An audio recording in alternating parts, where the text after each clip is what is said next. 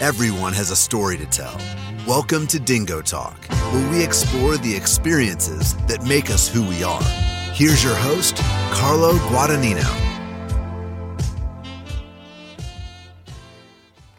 What's going on, Chuckleheads? I am Carlo Guadagnino. This is Dingo Talk. Welcome to week 4 of the football season. This week we're heading to Widener University to talk to Coach Barainyak. The 3-0 Widener Pride are sitting at the top of the MAC, and we'll get into that. Obviously, I want to preface this the way I have with a couple of the other episodes.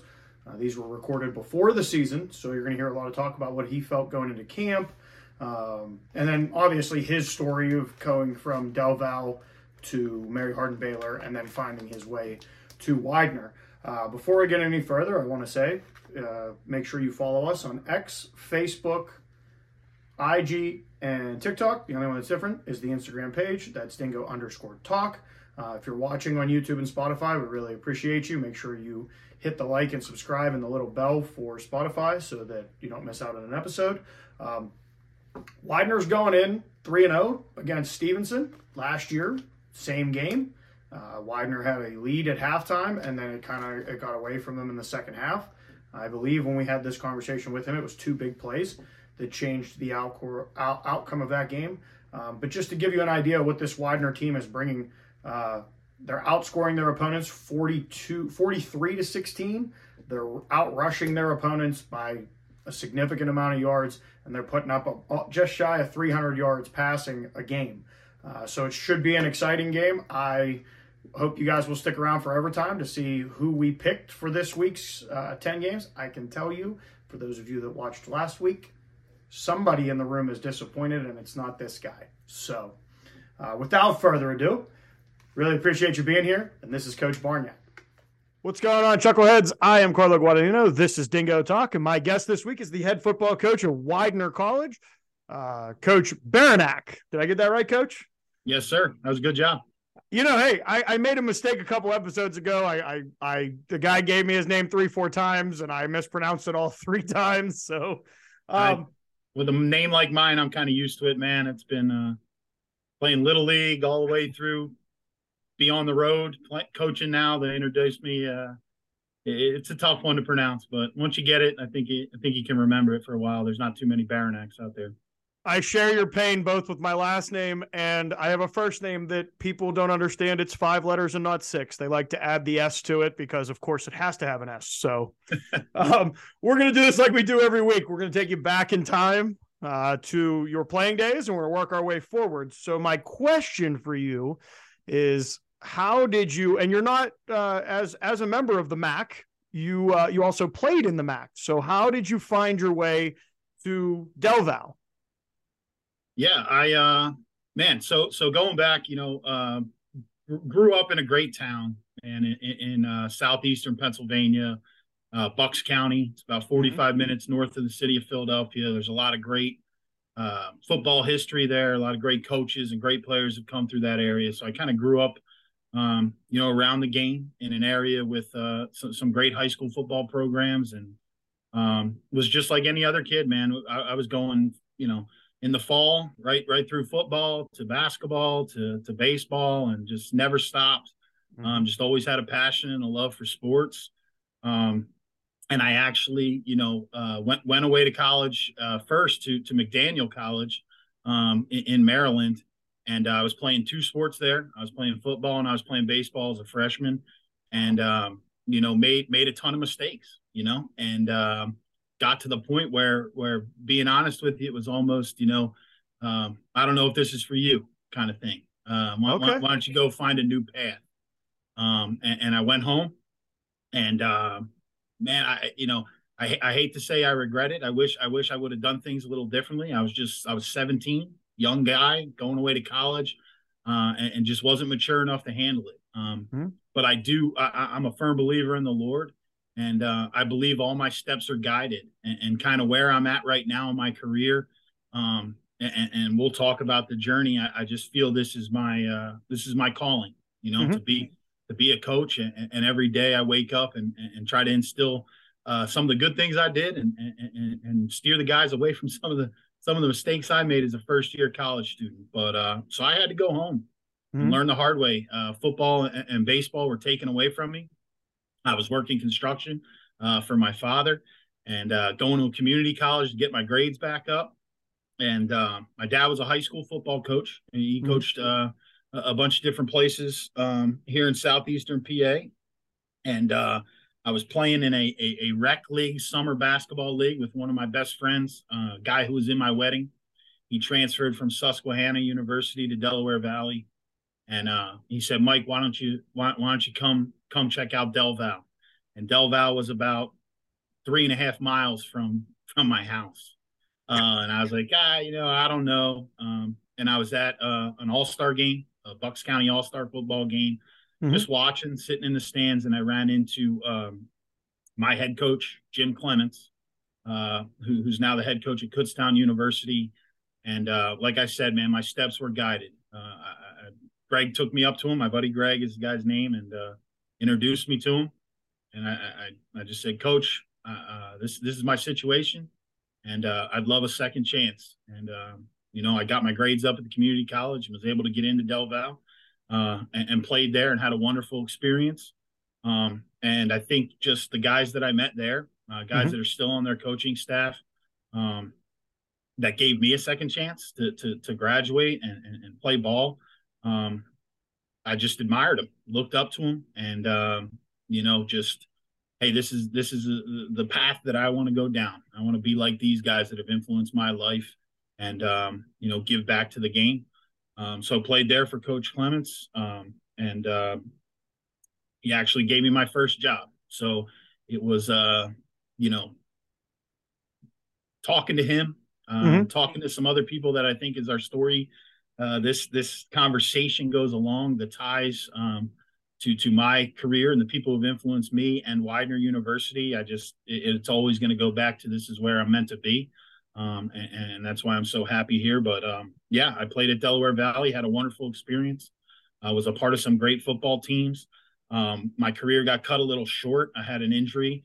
And it was kind of upsetting to me. Things were going really well, getting a lot of time and fitting in that locker room. And we had a good season, was coming back looking for the next year, kind of finishing out my playing career. Had an injury in my neck, and it kind of just was the time for me to kind of take the next step in my life. And, I thank God every day for Coach Clem, man. It's such a good man. And he said, "Mike, why don't you start coaching football?" And I think it took 2 seconds. And I was like, "Yes, I'm in." And that's how the journey began for me. And I ended up graduating from Del Val with my bachelor's degree, ended up getting a master's degree.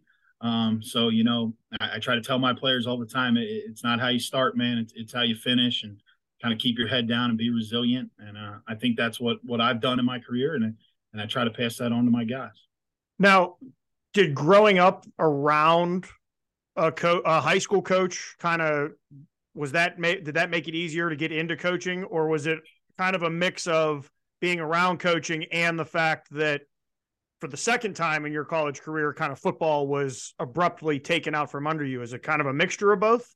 Yeah, I think I've always wanted to be a coach, man, since I was in middle school. I mean, if you looked at, and that's probably part of the problem my first time around, my attention span, maybe for some of the things I should have been paying attention to, wasn't as great as sport. I was the kid that still to this day, some of the guys on our coaching staff right now, we're in that transition between camp and some vacation time. I don't do that. My vacation is tonight when we're done, I'm going to watch the home run derby, because I love sports. I watched the basketball playoffs, and my life was just consumed by that. And then when I had to move, get out of that comfort zone of being at home and being around a coach's son and someone waking you up and pushing you and doing that stuff, and had to do it on my own, I just had a little growing up to do. I'm glad I finally was able to do that, but I think it helps influence the way I coach and the way I teach. But certainly, man, the town I grew up in Bucks County, some legendary high school football coaches, legendary high school football teams. I grew up in a town called Chalfont, so the town right over from us was Doylestown, which you've probably seen the last game, CB West and the dynasty of the 90s in the PIAA. That was my town, so we looked up to the high school football players. Coach Pettin, who who has passed away. There's a statue of him in our town. So I think just being attracted to those type of guys, those pillars of our community, and the way those guys influenced me, it was something that I've always had in my heart. Maybe even more so than playing. You know, I had dreams of being the shortstop of the Phillies, or it's a starter for the Steelers or something. I'm a Steelers fan actually, but that's right. I just, coaching was always where it was going to go. I couldn't see my life without sport, because truly everything I have in my life is because of sport. Relationships with my friends, every guy in my weddings through sports, my family because of my father being a coach. My wife, met my wife at my first job. She's a Del Val girl and played softball, was a great player there. And she was a manager for the team when I was a student assistant. And, so everything I have has been given to me through the game. And I feel just my steps have been guided, and that's kind of where I'm at now. So I'm blessed to grow up in the town I grew up in. And I'll be back there in a couple of weeks for a youth camp in the same Little League organization that I was in. And it's a great sports and football community. And I'm blessed to grow up in Bucks County for sure. Well, and it's great, not only that side of the state, but the state as a whole. I mean, you have a lot of on both sides. I don't know much about Central PA, but I know the east side and the west side of the state are pretty well dominated. So staying on the east side of the state, why in 2012, and I think I know the answer to this, but why Villanova? Why was Villanova where you kind of after Del Val? Why was that where you found yourself? Yeah, I think that was just obviously a wonderful program. Coach Talley was the head coach at the time, and a legendary head coach. It was just an opportunity for me to go somewhere else at a different level, an opportunity to learn, to grow, to see a different type of game. I was a D3 player, started out in Division III, get to go be around scholarship football, see how they operate on a day-to-day basis. So it was a really good experience, learned a ton. We had a great team in 2012, went won the CAA, which in FCS football is as tough a conference as there is in the country. Yeah. And we're able to make the NCAA playoffs. And, it was a cool run. Got to, for the first time, a D3 guy getting on an airplane, traveling to games and staying in hotels every game day. And just those experiences that just kind of help, go into your Rolodex as a coach. And you rely on every place you've been, the good and the bad, and try to build our program with some of the things that they did, and they still do a great job, and they're right down the road from us. And it was just a great experience in 2012. Now, can I ask? So, prior coaches, we've talked to them about the big difference between the Division I, Division II, those are the scholarship guys, and Division III. And everybody knows that's one of the biggest differences, if not the biggest difference. Everybody else I've talked to, they've said that the noticeable difference between Division I and II and Division III is the guys up front. Is that where you can really see a difference between the players at Division I and II and then the Division III level? Yeah, I would agree with that. Don't get me wrong, at the FCS level, there's some skill position guys that are elite and go on to have long, tremendous NFL careers, and they're a different notch above. But I think certainly it's up front. We've had a lot of great players here at Widener, my time at Del Val, from a skill standpoint, that are very talented, could play at any level. I believe that. And, certainly at some of the places I've been, when I was down in Texas, the guys on our roster were phenomenal players that could play FCS football in a second. But the difference is, I think, up front. You're talking, D3 is the opportunity for the 6'1", 260-pound guy to start at left tackle and be a great player. You're not going to see that when it's Towson versus Villanova. They're big men out there. I would say up front is certainly a difference for sure. Now, you brought up your time in Texas, and that program that you came from they make a name for themselves almost every year. They're in the Division III playoffs almost every year. It's Mary Hardin Baylor. How did you find your way down to Texas? Yeah, so I had left Villanova Went back to Del Val, and was coaching there again for another season or two. I can't, get the numbers all wrong, but and then Coach Clem took the job at Kutztown, and there was an opportunity. I saw a position that was opened up down there at Mary Hardin Baylor. Obviously knew that the program, knew the success they had, the type of resources they had, and I wanted to challenge myself. I had kind of been in that southeastern PA, region with all my knowledge and my network. And I wanted to go somewhere else, and I wanted to challenge myself and coach football in the biggest football state there is. So to go down to Texas and experience that was absolutely phenomenal and totally instrumental in my career. And it is one of the best experiences that I've ever had, for certain. Now, what's Texas football like when you're talking at the college level? Because obviously we know even down to the what is it, the Tykes or whatever that they put on TV every once in a while, they're getting way more exposure than either one of us were getting in Eastern or Western Pennsylvania. So what is the atmosphere? What's a game day like? What's it like to be in Texas in the fall? It's awesome. If you love football, it's a place to be. Obviously you can look on the internet and see what Mary Hardin Baylor is. I think the resources from the middle school to high school to the college level down there are awesome. Yeah. We've during our playoff runs, we've had some bad weather down in Texas and some weather that I never seen up here. When it rains down there, it really rains.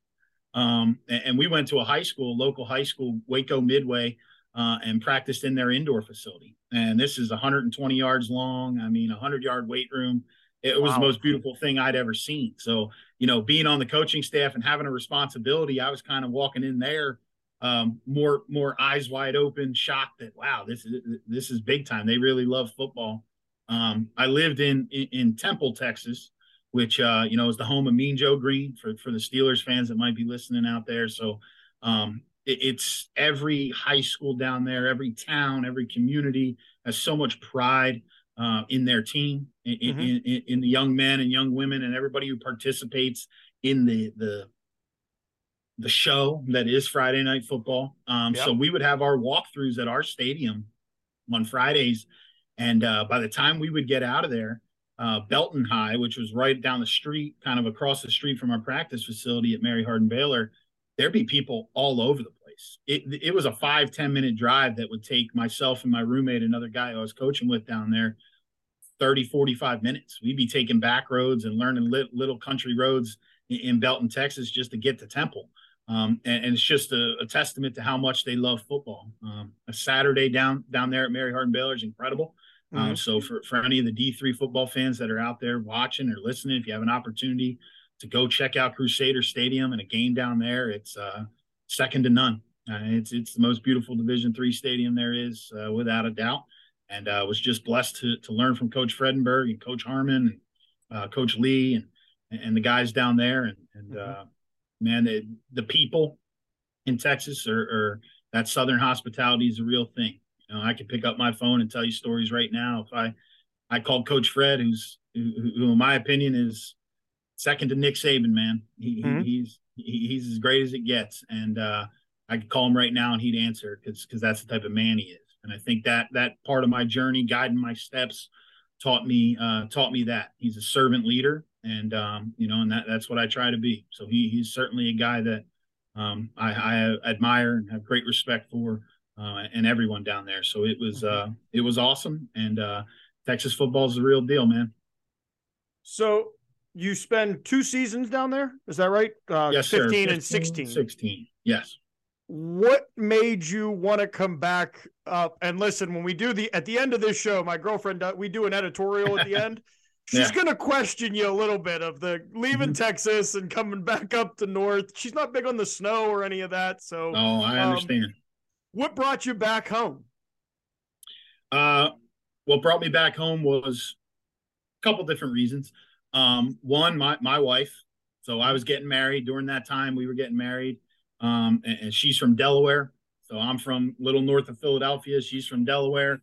Widener's kind of right there in the middle. Perfect for the family, for us to start a family, and had an opportunity to join a university here at Widener and a program here that's full of tradition. Played against them, knew what they're about, and just thought it was a great opportunity to be closer to family and coach football at a great place. And I think some of the ties back to my playing career, my position coach at Delaware Valley is a Widener grad. Mm-hmm. Coach Clements was a Widener grad. The most legendary coach and college Hall of Famer here from Widener is Bill Manlove. He's a consultant on their staff and lives in Doylestown. These are guys that have been influential in my life, and knew that they were here. Just knew that this was a good place full of good people and an opportunity for me to come as a young assistant coach and kind of start my family and get back closer to home. It wasn't an easy decision. It's never easy to walk away from the number one team in the country. But like I said, my path's kind of guided, and it just felt right in my heart that this is where I needed to be for myself and my wife and our family. And I've been blessed. It's been a great decision. And then, 2 years in, on top of you get to come home, you start your family at Widener, and then 2 years later, the call comes to you're no longer going to be you're no longer going to have just one room. You're going to have all the rooms because you're the guy. So How did that come about? Well, I came up here in 2017. I was the offensive line coach, and was set to be the O-line coach again in 18. In about 2 weeks prior to camp, the offensive coordinator had left to become the head coach at Defiance College out in Ohio, and Coach Kelly, who gave me the position here as our head coach at the time, I called him and I said, "Hey, I'm ready to do this. Let me call the plays." And he gave me the reins to that, and it was awesome. And we didn't win as many games as we had hoped for, but we did score a good amount of points, and I was able to start implementing some of the stuff that I had learned at my different stops. And prior to the 18 season, after the 18 season, there was a coaching change made. It was myself and the defensive coordinator were left here in the building. We didn't know what to do. So that was one part of my coaching journey that I hadn't been through yet. They always say coaches are kind of hired to be fired, or whatever those sayings are. And I called my wife and said, maybe this is the time. I'll wait for that knock on my office door and see what happens. And it never came. And then, so to go back to the ties to Widener, I made a few phone calls. I called Coach Clem to get his advice, who played here. I called Coach Manlove to get his advice. Coach Manlove said, why don't you walk down and talk to the athletic director and just see where they're at in the process. And so I went down, had a conversation with Jack Schaefer, who's our athletic director here, wonderful man, and just said, "Hey, Coach, I don't know any better than to keep working. So I'm going to go hit the road with the DC, and we're going to keep recruiting. And when I get back at the end of the week, I'm going to start the off-season program, and we're just going to go until a decision's made." But I'm not naive enough to realize that if you bring someone else in, I might not have a spot here much longer. We had a good conversation. He said, "Well, why don't we make you the interim head coach?" And so I said, "Okay, well, give me a night to think about it." And I kind of went back and talked to Coach Manlove again, and he gave me some great advice. He said, "Go back in there tomorrow and say you'll be the interim head coach, but guarantee that you get a spot to interview. Give me a shot to interview if I take this." And I talked to Jack again, and he agreed to that. And then I just went to work, just put my head down and coached our kids, because at the end of the day, I'm a grown man. So if they let me go, they let me go. I pick myself up by my bootstraps and figure it out. But I couldn't let these kids start preparing for a season without a coach, and not go to the weight room, and not check their academics, and not do all the things that I know they needed. So I did my best to do that. And we were a skeleton crew. It was myself and Coach Dan Connor, who was my first DC here. Now he's up at Penn State. And, we were in it together, man. And we recruited 50 kids that year. The two of us brought in 50 kids to the school. We maintained everything, and we waited to hear after the interview. And I'd say, I don't know the exact date, but I remember the day vividly. It was later in the spring, and Coach Schaefer called me into his office, and he said, we'd love to make you the 25th head coach in Widener football history. And, man, it was a heck of a day. I remember the first thing I said was just give me 5 minutes to call my wife, Erin, because she'd been there with me every step of the way, moving across the country and coming back. I called my mother and father. My dad, funny, was, well, did you take it? And I said, no, I don't think I have. I'm sitting here calling everybody excited. Let me go back down there and say yes. And so I went down there and said yes. And we started building a staff and was off and running. And, was able to pull on some of those resources, the guys that I've met along my way to help me to get to where we're at. And I'm excited about it. So, Coach, what's the recruitment area for you guys? What's the I guess the backyard recruitment area, and then obviously we'll expand out on that. Yeah, we're here, obviously here in southeastern PA. You kind of draw that 2.5 hour, 3 hour radius, that circle around us, which is going to hit New Jersey. It's going to hit Delaware. It's going to hit Maryland. So that's kind of our bread and butter areas that we're in recruiting. For our total conference, there's a lot of competition up here in the Northeast. But I think one thing that separates us a little bit is some of the majors that we have here on campus. If you want to come and play 4 years as a nurse, you can do that here at Widener. And being in the 6th largest market right outside of Philadelphia, the opportunities for co-ops, the experiential learning, the jobs that our guys can get when they come to our program is incredible. So the nurses, the engineers, we can kind of expand a little further to hit some of those specialized type of majors that, hey, I want to go to Widener because they offer this. So it allows us a little bit of wiggle room. So you'll see, we've had guys from New York, we've had guys from Texas on our team. So I think it's a really great area to recruit, a great school to recruit. Wonderful academics, wonderful people. So it's a really good spot. Now there's a ton of competition up here, but from an academic standpoint, location standpoint, and our alumni and the networks that you can build here, I think it's a great place to be. Now, put us in the room. If you have a recruit watching, or if I was a recruit, what's that conversation like when you get the young man on campus? Yeah, we're just going to show them around. The biggest thing for me is showing them our personality. It's building a relationship in recruiting. And the number one thing is we're going to sell the school. This is a place where it's a volunteer army, so to speak, playing Division III football. So you want to make sure that at night, when the guys put their head on the pillow, this is where they want to be. They can feel happy here, pursuing what they want to do. And then we talk a ton about the opportunities that are given to you here at Widener. When you look at our alumni network and some of the success that have come directly out of football, I don't know if there's a place in the country that has board of director members, multiple that are ex-football players from the university. We have that here. We are, like I said, in the 6th largest market, 10 minutes away from Center City, Philadelphia.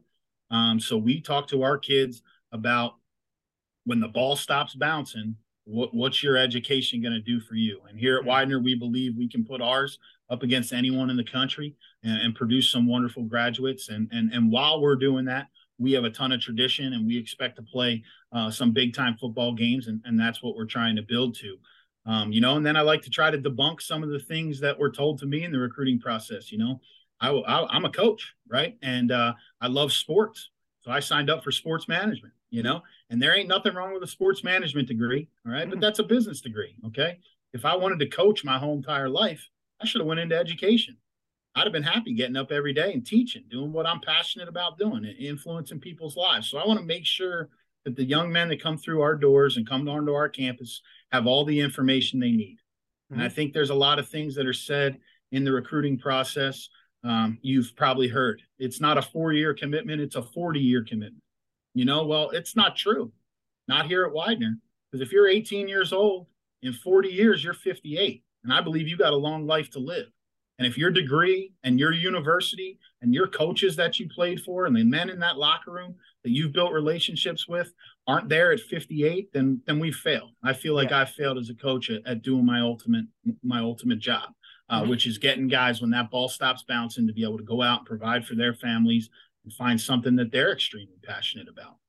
Absolutely. And then the next one is, for me, is I tell them all the time, the other one that I like to debunk is it's not who you know, it's not what you know, it's who you know.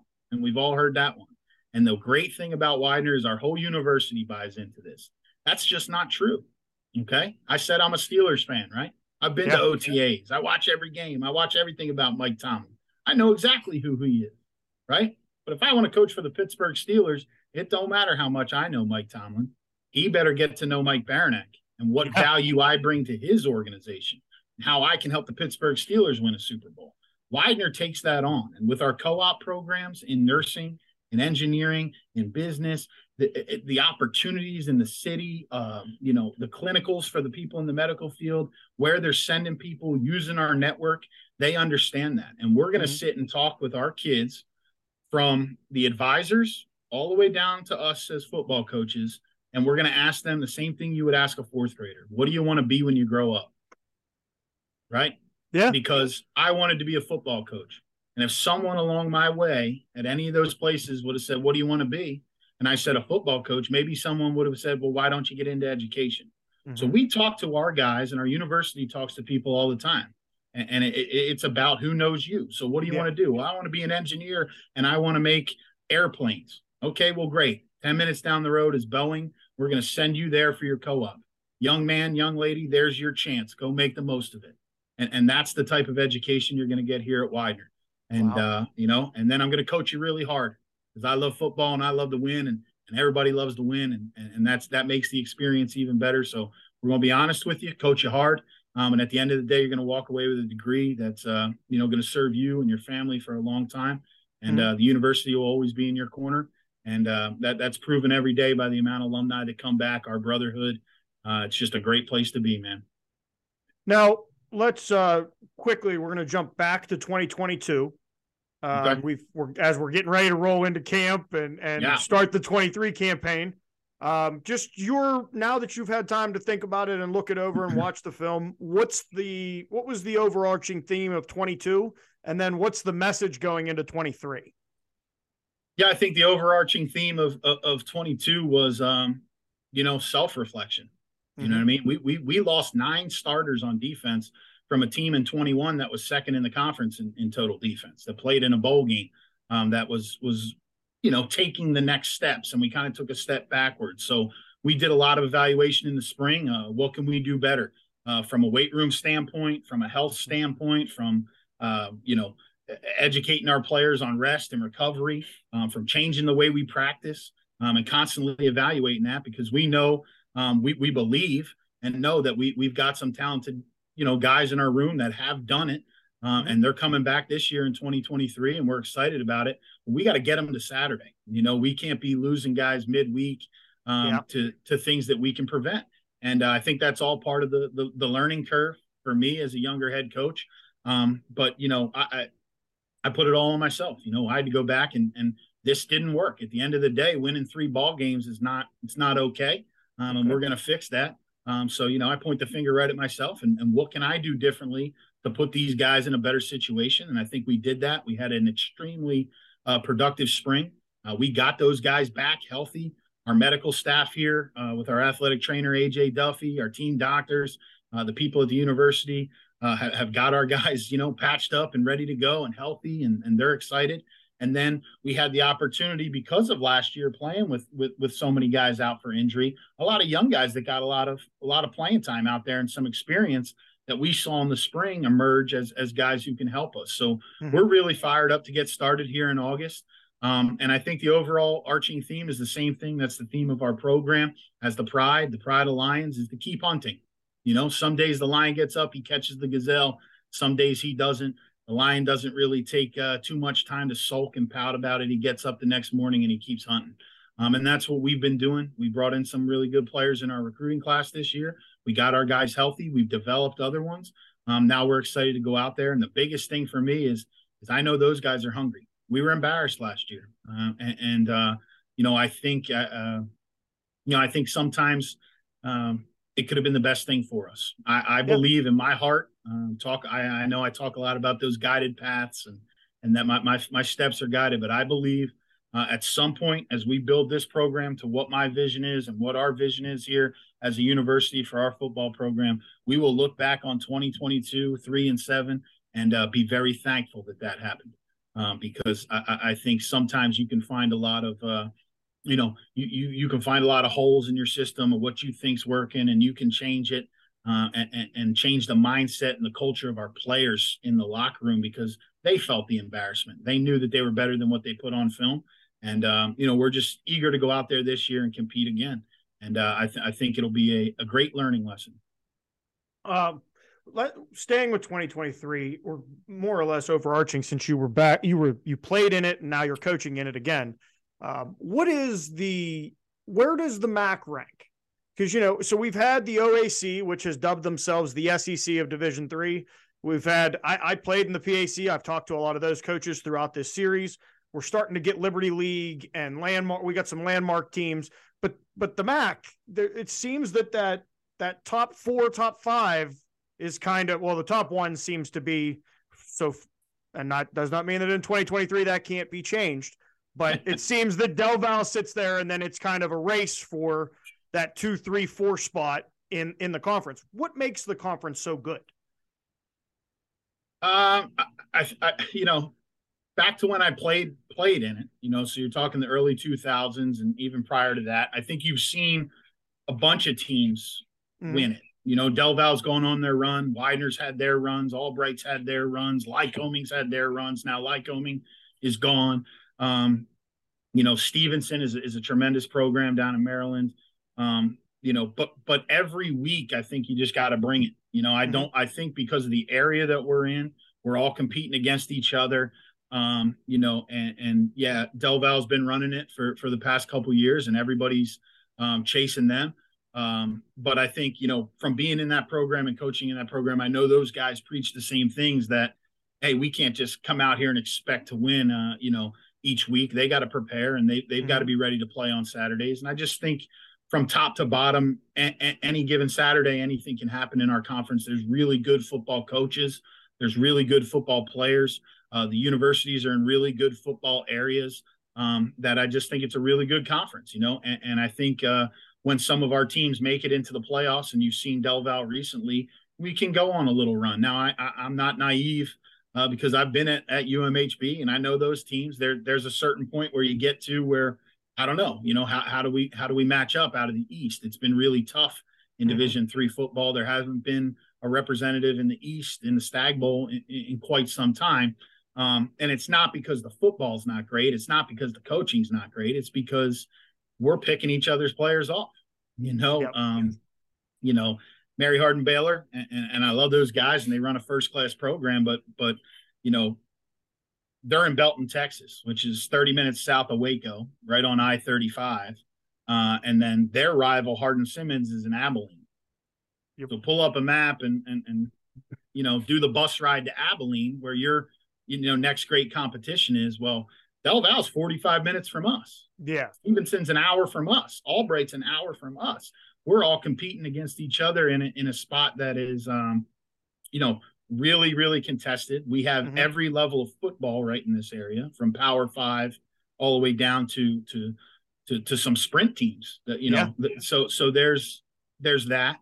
But our league's awesome, man. You can't take anyone for granted. You can't sleep on anyone.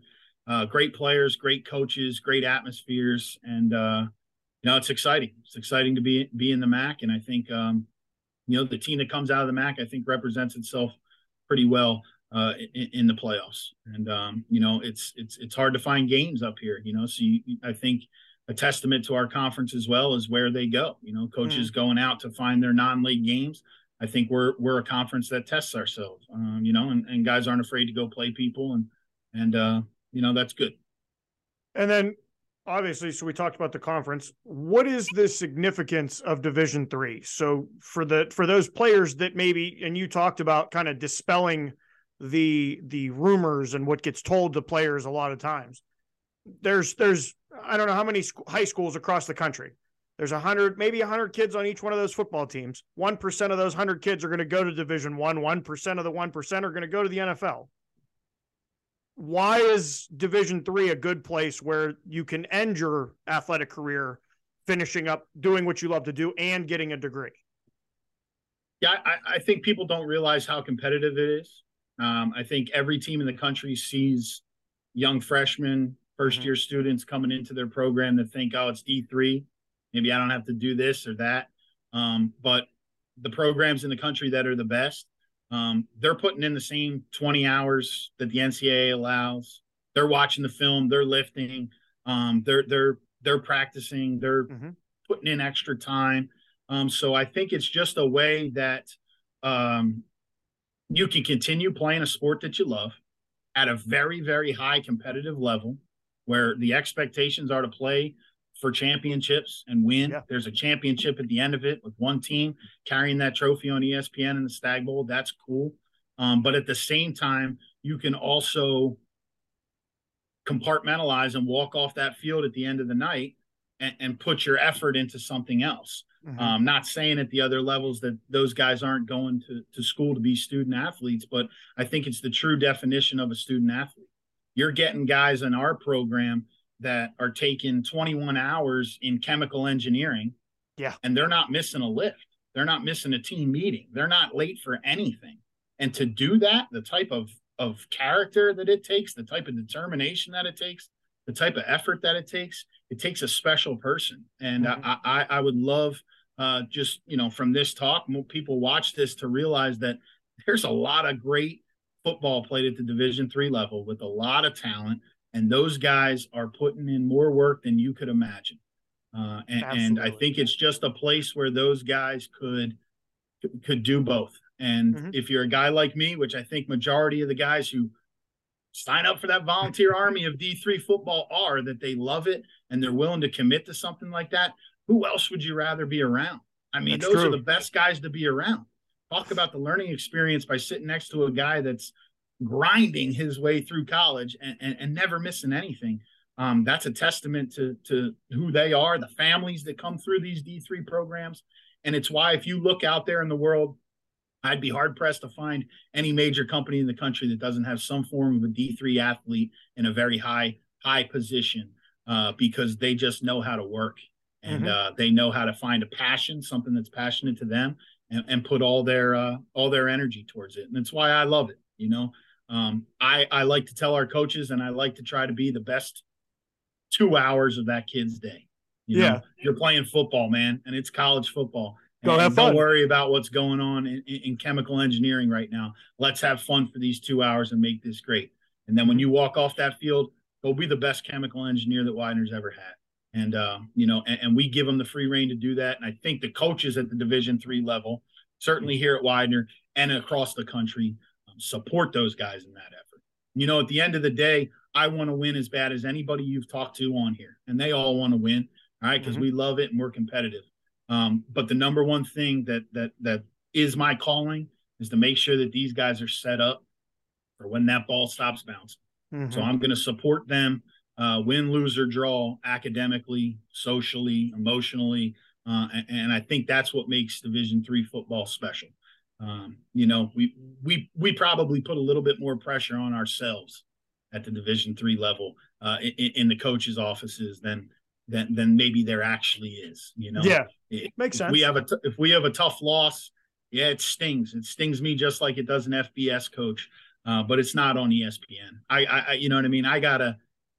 They're not writing about me in the paper. Sometimes we're in Philly now. Sometimes I'll come off that field and they'll give me the boo birds, and that's okay because I deserve it. But I really got to be a father figure when they're away from their father. Motherly when they're away from their mom, and at the end of the day, win, lose, or draw, I got to love them, and I got to understand that they're here for a bigger purpose. And the more I can pour into them from an academic standpoint, socially, emotionally, football is going to take care of itself because they're going to want to come out here. They're going to want to train. They're going to want to work hard, and they're going to want to be around us. And when you do all those type of things, good things happen on Saturday. So that's the approach I take. All right, Coach, this part of the show has nothing to do with football. It's just about you. These are the 5 random questions. They come out in rapid fire. If you could live anywhere in the country or anywhere in the world, where would it be and why? Oh, geez. Anywhere in the world. Anywhere in the world. Man, I love my time in Texas. You know where I'd want to live if I could live anywhere in the world?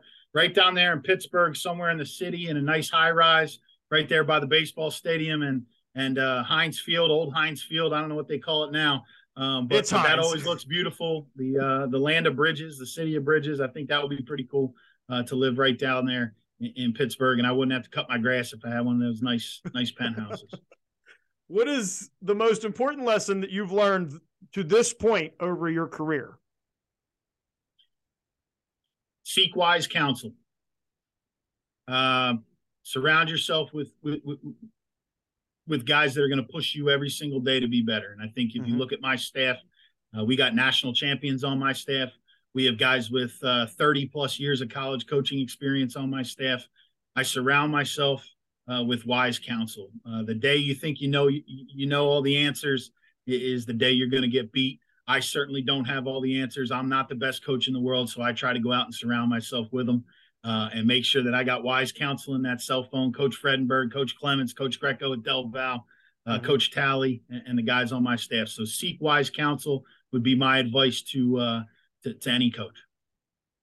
If you weren't coaching, what would you be doing and why? Man, if I wasn't coaching, what would I be doing and why? I don't know. Like I said, going back to college, there wasn't much else, much else for me. It was sports. I'd probably be something involved in sports. Maybe I would have been an athletic trainer or slinging Coors Light at the Phillies game. I don't know, man, but something where I could be around sports and do it on a daily basis. What's the best compliment you've ever received? I love you from my kids. What's the best insult you've ever received? Oh, man. There's a catch-22 on that. Yeah, probably hearing my daughter and my son tell me that, Daddy, I love you. That's, you can't get better than that. The worst insult I've received. Oh, man. Like I said, man, we're in Philly. So it's tough. Sometimes when the clock, I don't manage it right, or I should have went for it. I'm sure there's some things flying out of that stadium, but it's all good. I love our fans and I love where we play. So yeah, probably something like that. Something that I kind of, let go in one ear and out the other. And then the last question, was there a question you were expecting me to ask you? And if so, how would you have answered it? Wow. Obviously, I think when you look at my resume, kind of following what you've been doing and listening to some of your shows, I thought there'd be something about Mary Hardin-Baylor in there, the stadium, the locker room. How is it in Texas? So I guess I was a little bit prepared for that, but nothing really caught me off guard. No. Well, Coach, I really appreciate you taking the time. I will tell you this: we're finalizing our 10 games this year. We're going to try to make it to 10 games. Obviously. Okay. Leaving from Morgantown, we have to make sure we're in that radius. So I think it's 2-3 hours so we can make it we want to be able to see the games and the atmosphere and the tailgate areas and whatnot. But I want to say thank you for taking the time to join us. I'm glad we could finally get this done. I feel like we've been going back and forth. Absolutely. I appreciate it. Absolutely. I'm glad I could have you. And for those of you sticking around, we're going to send it over to Serenity for the editorial, and that's where she's going to tell me I probably made a bunch of mistakes, and she won't have a top 3 for me for whatever we're going to go with this week. So, stick around. We're going to have a good time. Coach, again, thank you for joining us, and we'll be right back, Chuckleheads. What's going on, Chuckleheads? Welcome to Overtime. I am Carla Guadagnino, Serenity Brown. Exciting week here in week 3 of the football season. Actually, week 4 is what we're going into. It was an exciting week in week 3. We just wrapped up with Coach Barainyak with Widener University. We'll see where Widener does this week. 3-0 going up against Stevenson. We'll talk about that. Obviously, we'll get to our picks. Somebody doesn't want to talk about them because it was short-lived, that reign at the top. But a couple things I want to talk about. First, Mario Andretti over here is a little tight. So if she looks stiff, it's because she was in multiple car wrecks this past weekend. So if you want more of that, you probably should ask those questions on the social media pages, which are Instagram, TikTok, X, and Facebook. The only one that's different is the Instagram page. It's dingo_talk. YouTube and Spotify. Both of you, all of you that are listening on either one of those platforms, really appreciate you. So 5-5. How'd last week go for you? I was trying to turn that way, but I can't do it, I don't think. 5-5, 8-2. That brings the records to, DB roared up to the top of the thing. He's 23-7. I am 22-8. And Serenity is now 21-9. Listen, I'm only one. You're right. You're right. So, I can. There's still time. Hey, I'll just say this. I can bring it back. I'll let my score speak for itself. This week, we're starting off with Kings and Del Valle. DB and I had a very interesting conversation about this one. This is a game that's kind of been circled for a couple people in the D3 world. So, where are you going? Del Valle. Number 25. She's taking number 25. Del Valle, I'm taking Kings. DB is taking Kings. Next game up is number 15, Susquehanna versus Western New England University. All three of us took Susquehanna. The next game is W&J versus Teal. Teal coming off of a big victory against Bethany. W&J continuing to roll. We all took W&J. Yes. Carnegie Mellon and Grove City. Number 14, Carnegie Mellon. Everybody took Carnegie Mellon again. Yep. Although this game, I think, is a little curveball with Grove City riding a little bit of a high from this past week over Case Western in overtime. The next one you and I talked about kind of in depth, Mary Hardin Baylor and McMurray. They're 0-3. There's a big controversy of them being ranked. They've lost to three really good teams. They got to break it at some point. I believe in them. I think he'll do it this week. It's a very athletic group. They have lost to three really good football teams. We all took Mary Hardin Baylor. Heidelberg versus number 17, John Carroll. You took Heidelberg. And DB and I took John Carroll. DB and Serenity picked the next game. I have not yet. Bethany versus Allegheny. So Bethany let me down last week. I was trying to be a good alumni. So this week, I'm picking Allegheny. Yeah, after much consideration, we're going to put Boomer away for this one so he doesn't have to hear it. But I am also taking the Gators, which probably means Bethany wins because as alumni, we're picking them. We're picking against them, so now they'll win. Number 8, St. John's versus number 19, Bethel. DB and I took St. John's. And I picked Bethel. Why not? The next game up is Utica and Curry. All three of us picked Utica. And then the game of the week. The reason we're here, the coach that we just talked to, Widener versus Stevenson. You picked Widener, which is the first time all year that she has picked the team that we interviewed. And DB and I both picked Stevenson. Now, Widener comes in 3-0, and they have put up a lot of points this year. So that's a game that we'll be keeping our eyes on, as well as that Kings Del Valle game. There is a game that we did not pick this week because they're not playing, but they have slowly rose up the board, and that's Whitewater. They're on a bye week. So, you want to talk a little bit about your racing? I want to go take some medicine right now. All right. Well, so that's probably where we should end it because she needs to take some meds and not be as stiff. Hopefully next week when we do this. We'll see you next week, Chuckleheads. Thanks for checking out this episode of Dingo Talk. Don't forget to rate, comment, and subscribe. For more info and to contact the show, you can find us on Twitter @Dingo Talk.